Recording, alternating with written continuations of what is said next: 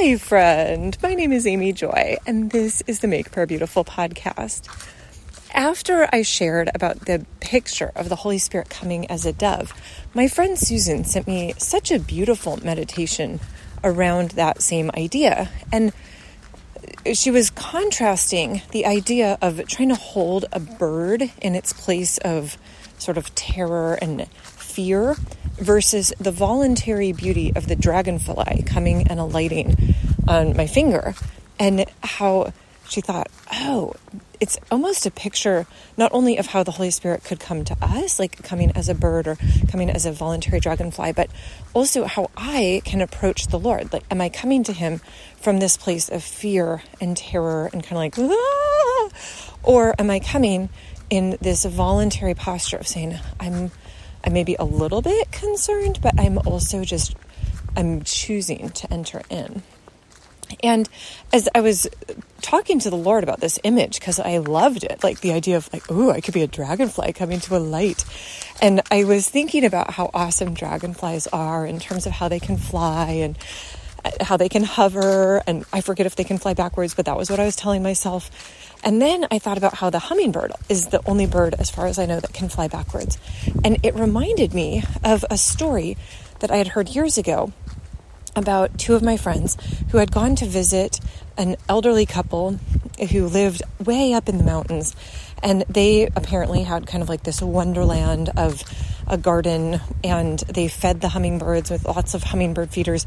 And the hummingbirds up there were so tame that they would come and land on people's hands. So like my friends were like, yeah, and a hummingbird just came and landed on my hand. And I thought that was, I mean, I do know that envy is a sin, but I was really like, okay, don't be too envious about that. That would be amazing.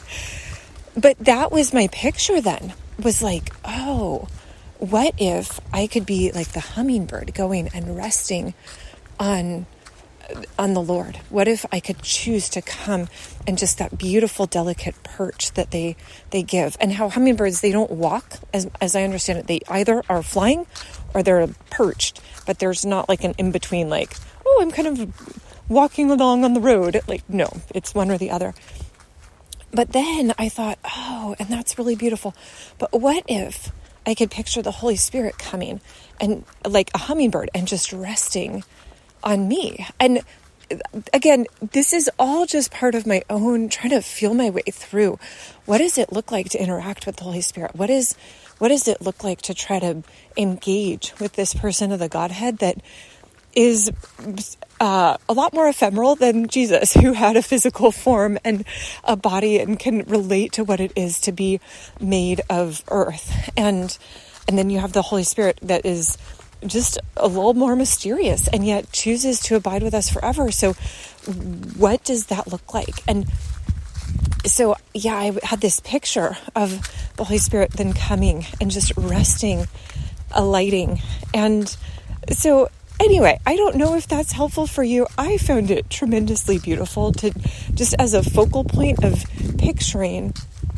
So yeah, Lord, I thank you that you give us stories, you give us tools, you give us imagination, because you want us to interact with you. And yet, because you're infinite and we are so very finite, it can be hard sometimes to even know how to bridge that gap, even a little bit.